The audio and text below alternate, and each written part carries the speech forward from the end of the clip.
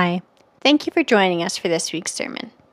Today, we are beginning our new sermon series titled Acts, United by Fire, and Caleb Thompson will be speaking on Acts chapter 1, verses 1 through 8. In this sermon, we look at how often when we are waiting on God, we are waiting for the wrong thing. We frequently turn to God to change our circumstances, but we find that God is more concerned with changing and restoring our hearts.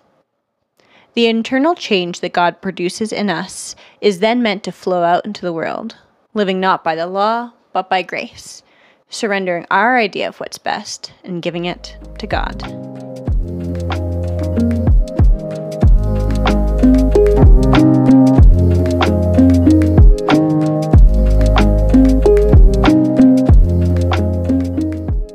Good morning. Thanks, Nalanda, for reading that. I love that name for the book of Acts. The good story continues. We're starting our fall series this morning, and we're spending 9 weeks looking at the book of Acts. So this is our official fall series. And Acts is, of course, the story of the formation of the church, the origin story of the church. It's an exciting story. It's full of signs and wonders and power, and also a lot of tension and difficulty and struggle as well. So when you're reading the New Testament chronologically, after the Gospels, you move right into the book of Acts, and you see that the life of Jesus, what Jesus did, what he was all about, is carried on and continued, and even expanded on by the church. The good story continues. And we've called our series United by Fire. And we've chosen this title because we're going to focus primarily on the themes of unity and the Holy Spirit. So the book of Acts has lots to teach us about the themes of the Holy Spirit and the work of the Holy Spirit. And something that you notice in the book is that unity, the unity of the church, often comes before and is connected to the move of the Holy Spirit. And you get almost this compounding effect in the book, where the church is unified more and more, and then the Holy Spirit is poured out. And that leads to more unity in the church, and then more work of the Holy Spirit. But the book of Acts is long, and a lot happens within it. So we've chosen these themes in particular to kind of guide us through the text. So this is how we're going to spend our 9 weeks in the book. We're going to look at how the early church was united in waiting, united in devotion, united in prayer and possessions, united in reverence, united in suffering, united with enemies, united with outsiders, and even united in disagreement. This morning we're starting at the beginning of the book. We're talking about unity in waiting. And we're going to look at Acts 1:1-8, which Nalanda has already read for us. But before we jump in, can you remember a time you had to wait for something? Maybe some of you are waiting for this sermon to be over. No, I'm just kidding. It's probably not hard to come up with something, right? Waiting is a normal part of life. It's something we do every day. I have a toddler, so I do a lot of waiting. She loves to ask me questions. She loves to ask me why. And a lot of times, this is how her questions sound. Daddy, do you know why the,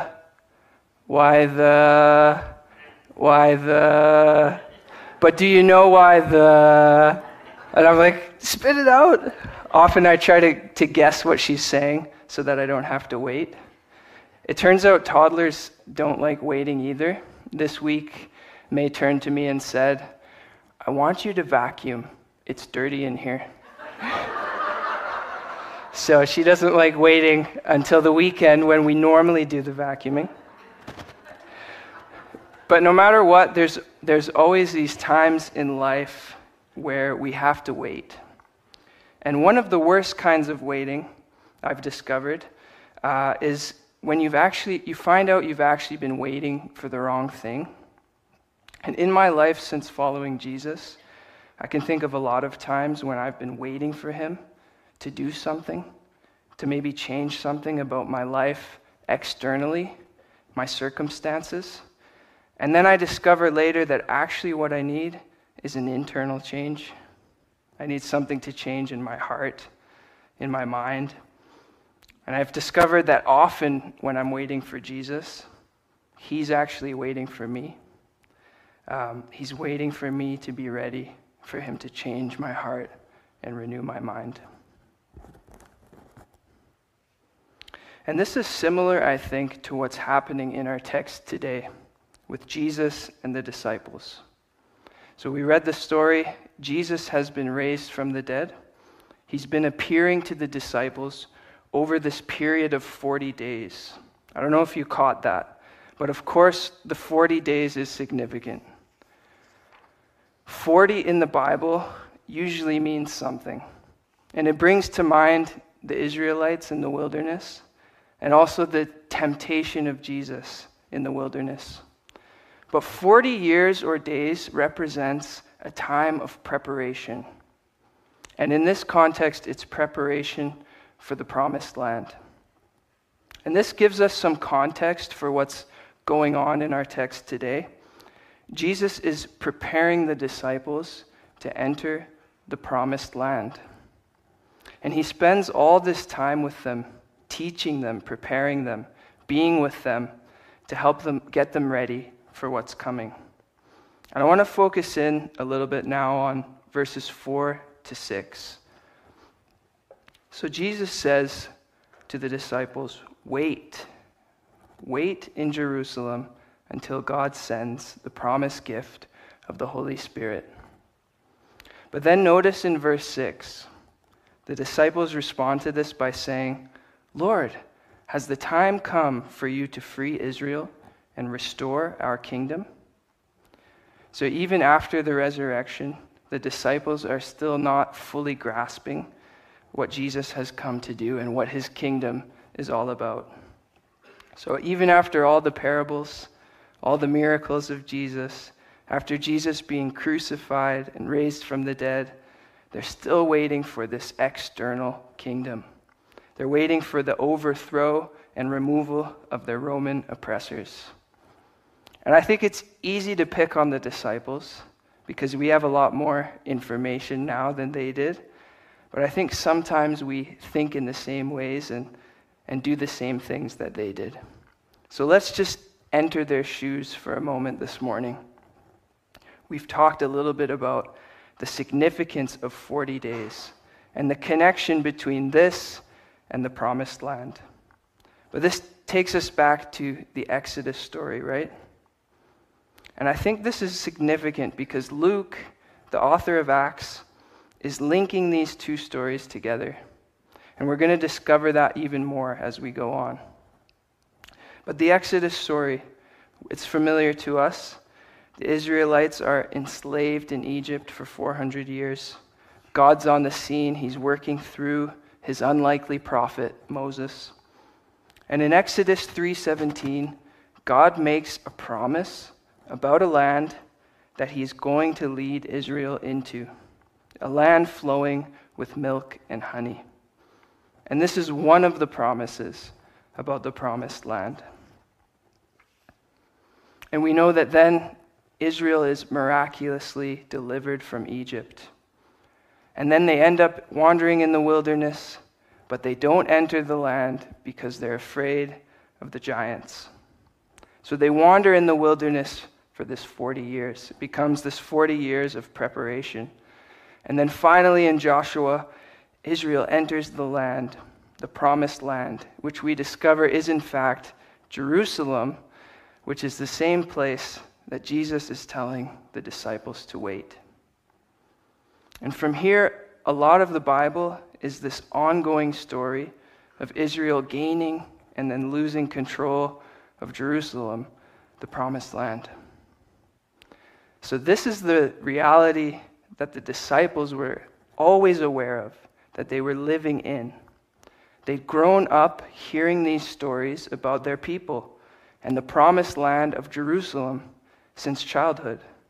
They're actually living in the land that God promised to their people for centuries. But the land is occupied by another nation, and they've heard all their lives about this Messiah who is coming, right? Messiah is going to come and set us free and return the promised land to our people. And they've even found this Messiah. They've left everything to follow him. They've followed him all the way up to the point of his death, through all the confusion, the turmoil. Now he's alive again, and this is where their question comes in. Lord, has the time come, finally, for you to free Israel and restore our kingdom? This is what the disciples thought they were waiting for. And they were waiting for it desperately. The text says they kept on asking Jesus.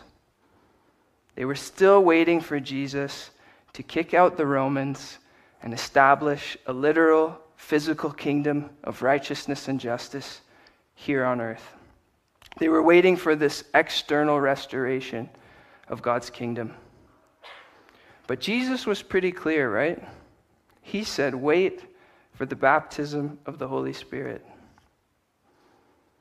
So when they gathered in Jerusalem, they were actually waiting for the Holy Spirit to be poured out on them as God has promised. And Luke seems to be suggesting that the baptism of the Holy Spirit, the pouring out of God's Spirit, actually represents entrance into the promised land. The disciples were waiting for this external restoration, but all along God's plan was to start with an internal restoration. God, by his Spirit, was going to restore us to a right relationship with himself. Our connection to God and his Spirit has been fully restored by Jesus. We are reunited with God. And now we can come to God with unveiled face. Nothing between us and him. This is the promised land that the people of God had been waiting and waiting for. And the proof of this is in Pentecost, in the next chapter, Acts chapter 2. I'm just going to read 17 to 21. And Peter is quoting from the prophet Joel here. In the last days, God says, I will pour out my Spirit upon all people. Your sons and daughters will prophesy. Your young men will see visions, and your old men will dream dreams. In those days I will pour out my Spirit, even on my servants, men and women alike, and they will prophesy. And I will cause wonders in the heavens above, and signs on the earth below, blood and fire and clouds of smoke. The sun will become dark, and the moon will turn blood red, before that great and glorious day of the Lord arrives. But everyone who calls on the name of the Lord will be saved. This is the dawning of the age of grace, where all we have to do is call on the name of Jesus and we'll be saved. And it's like Cliff mentioned to us last week. It's the year of the Lord's favor and blessing that Jesus was announcing. And as we are being restored into a right relationship with God, we're becoming more like Jesus. And you see this in the book of Acts. Because God accomplishes something internally within the church, but it doesn't stay internal. It flows out of their lives and changes the world. And I want to highlight just one of the major tensions that comes up in the book of Acts. And it's, are we living by the law or living by the Spirit? And you could say it another way. You could say, are you living in the land of Egypt, wandering the wilderness, or entering the promised land? So life in Egypt is the old covenant. It's life under the law. Life in the wilderness is something in between the law and grace. And the promised land is life led by the Spirit. It's life in this new covenant of grace. But this raises all kinds of questions in the book of Acts. What does it mean to live by the Spirit? What does that mean about the law? What parts of the law still matter? What parts of the law don't matter anymore? Who gets included in this new covenant? Who gets excluded from it? And who gets to decide all of these things? These are some of the major tensions in the book, and there's still tensions in the church today. It's been a proven struggle for humanity to accept that we can't earn God's love or favor. We have to receive it in Jesus.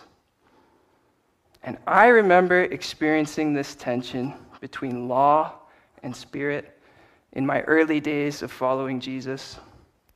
So I was an intern at a mission organization called Urban Promise in Toronto.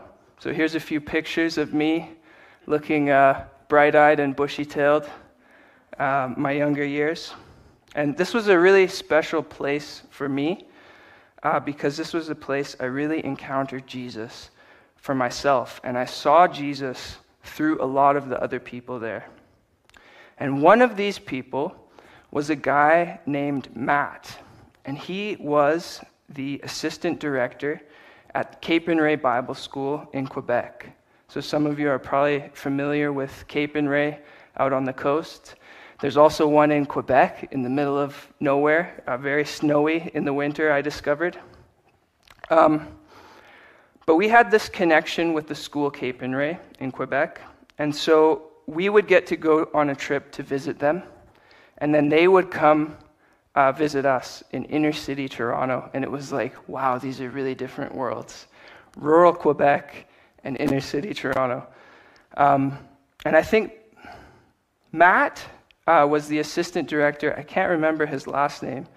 But I think he was one of the first people that I ever heard say, if we're beating ourselves up over sin, punishing ourselves for it, then we're actually saying that what Jesus did on the cross was not enough. And I really needed to hear that because I was really new to the ways of grace. And in many ways, I still lived under the law. And I think many of us wrestle with this. But this was a guy who understood the difference between life in the Spirit and life under the law. And he didn't just talk about it. He actually lived it out. So I remember a time when the time came for the Cape and Ray students to come visit us, and I'll be honest, I was a little grumpy about it. So let me give you some context. As interns, we had 2 apartments, and they were donated to the ministry. So we had a guy's apartment, it was on the 3rd floor, and then there was a girl's apartment on the 7th or 8th floor, I can't remember. And so the guys lived down on the 3rd floor, the girls on the 8th. And we were in a rough area. And this was a rough apartment. So it wasn't the nicest place.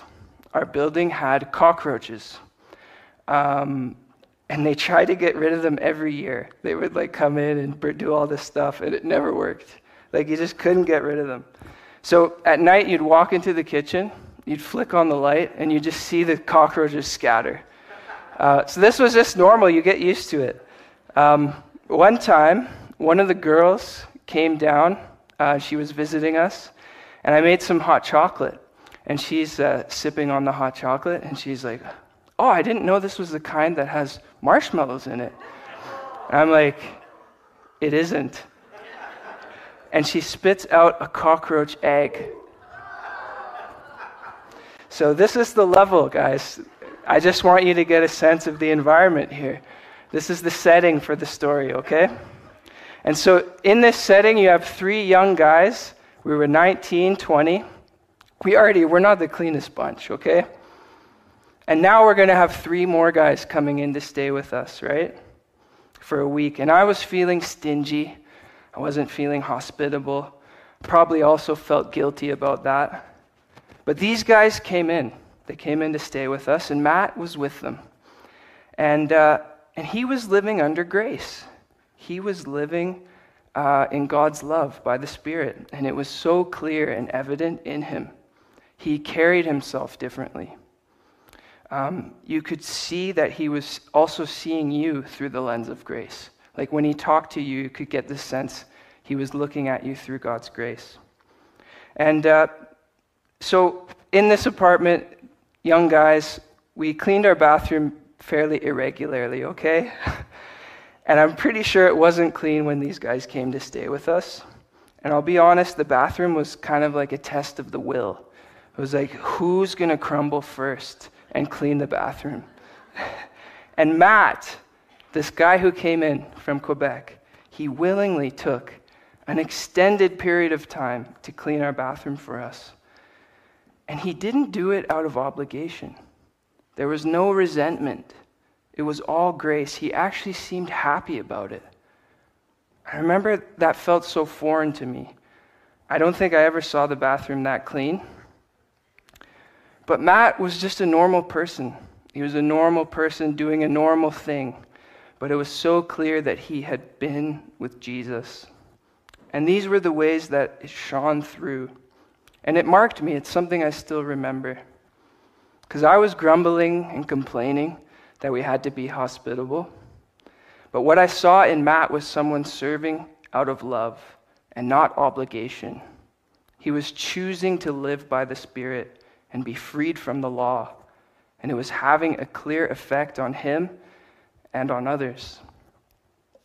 So a little while after this, we were on a trip with some of our youth to Canada's Wonderland. Has anyone ever had the pleasure? Yeah? It's pretty awesome. I recommend it if you're in Ontario. I love roller coasters. I don't know about you. I absolutely love roller coasters. So I had two of my youth, actually a couple of the guys from the picture before, and we were tight. We had a connection, so we spent our whole day on the two newest rides. There was two brand new roller coasters. I think it was Behemoth was one of them, and the other one was Leviathan. So biblical names, guys. It's so we just kept lining up, and I think we sat on every seat on both of these roller coasters. It was awesome. But then at the end of the day, we're piling onto the bus. And there was a girl in our group, and she was kind of the odd one out. So when you're 13 or 14, there's already a lot of pressure to be cool, right? But in the inner city, that's like even more. Like it's like even more intense. You got to be cool. And this girl, she just didn't fit. She didn't fit with the group. She struggled to connect with other youth socially. And honestly, she could be pretty annoying. And so the leaders also kind of were avoiding her. But on this particular day, she had clearly struggled to make it to the bathroom. And everybody was teasing her and making fun of her, saying she smelled like pee. It's a pretty sad situation. And I'm sitting there, and I feel this prompt from the Holy Spirit, very gentle. It just says, Caleb, why don't you go sit beside her? And I'm like, well, but you know how you like to negotiate with God? Well, but God, you've given me a ministry to these young men. I think I need to just kind of stay over here with them. I don't really want to go over there. And then again, gently, Caleb, why don't you go sit beside her? And I'm like, but Lord, she probably doesn't want to talk to me. We don't have a lot in common. I'm just going to stay over here. But it wouldn't go away. And finally, I remembered what I saw in Matt. I was challenged by his joy and his eagerness to follow Jesus. So I got up and I went and sat beside her. And we talked the whole drive back.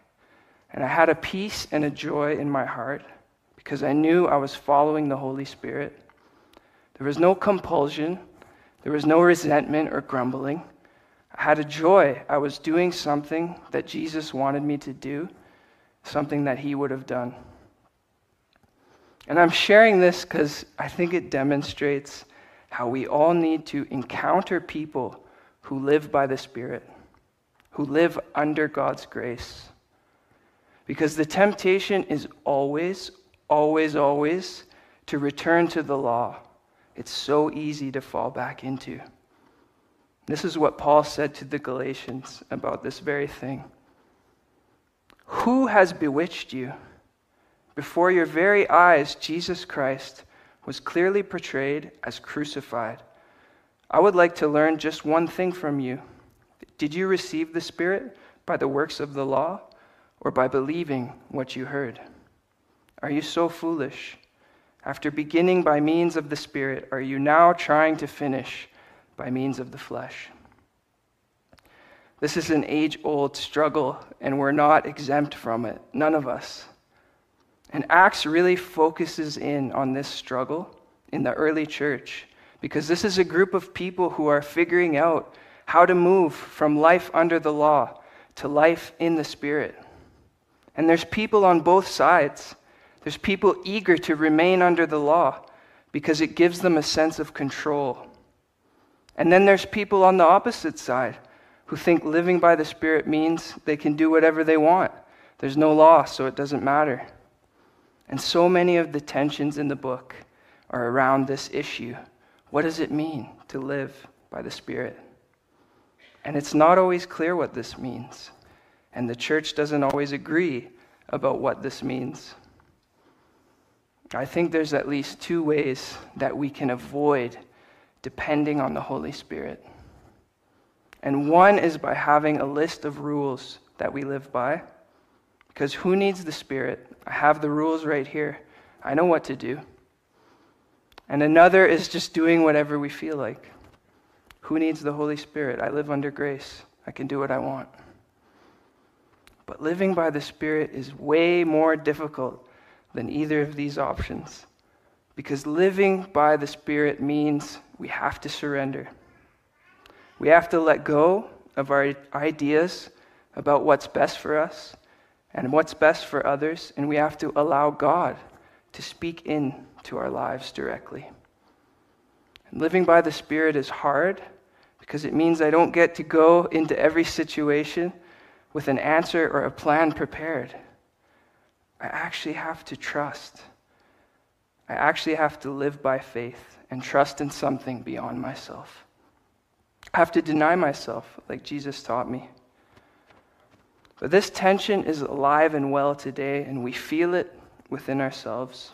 And I think we have to embrace it.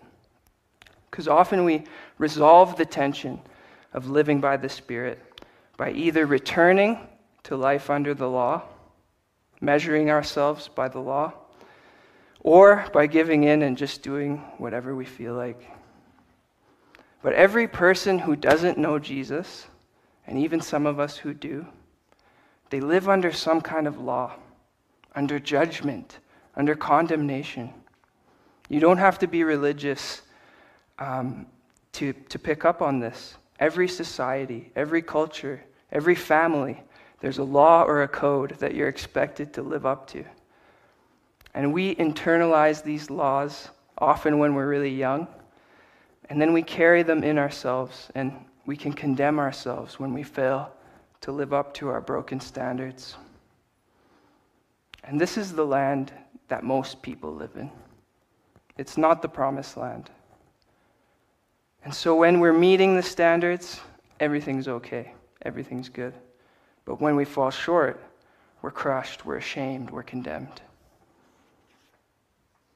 And in many ways, I think the world is waiting for us as the church to enter it as people under grace, like Matt from my story. Because when we're living under law, we have to encounter people who know that they're accepted and loved by their Creator, and who even see us through that lens. And I think this is where we often join the disciples in missing the point. Because we're not actually waiting. We're not waiting for God to fix us up or make us whole. We're actually waiting for God to make real to us what He's already done in Jesus. That's the difference. That's the shift. And this is what the Holy Spirit does. He affirms that we are children of God. He affirms that the veil was torn and there's nothing left between us and the Father. This is the promised land.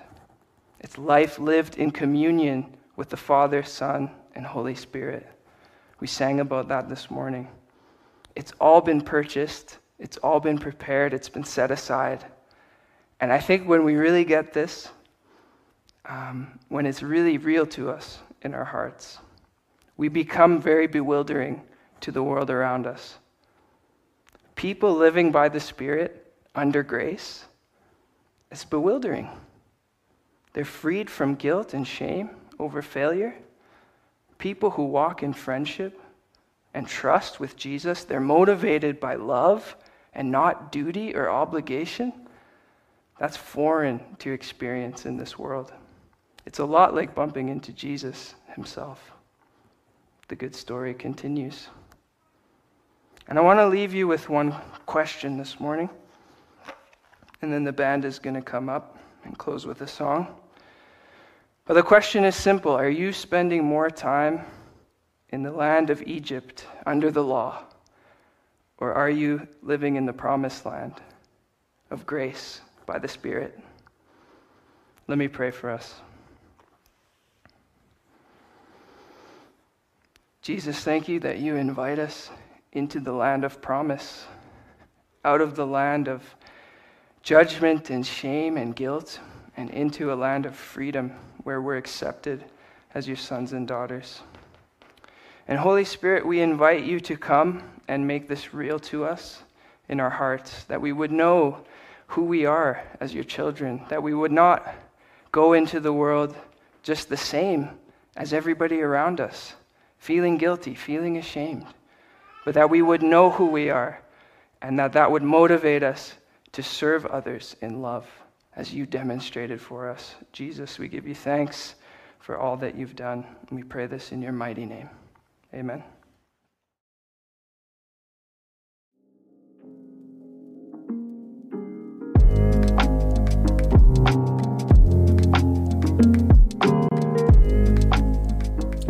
Thank you for joining us today.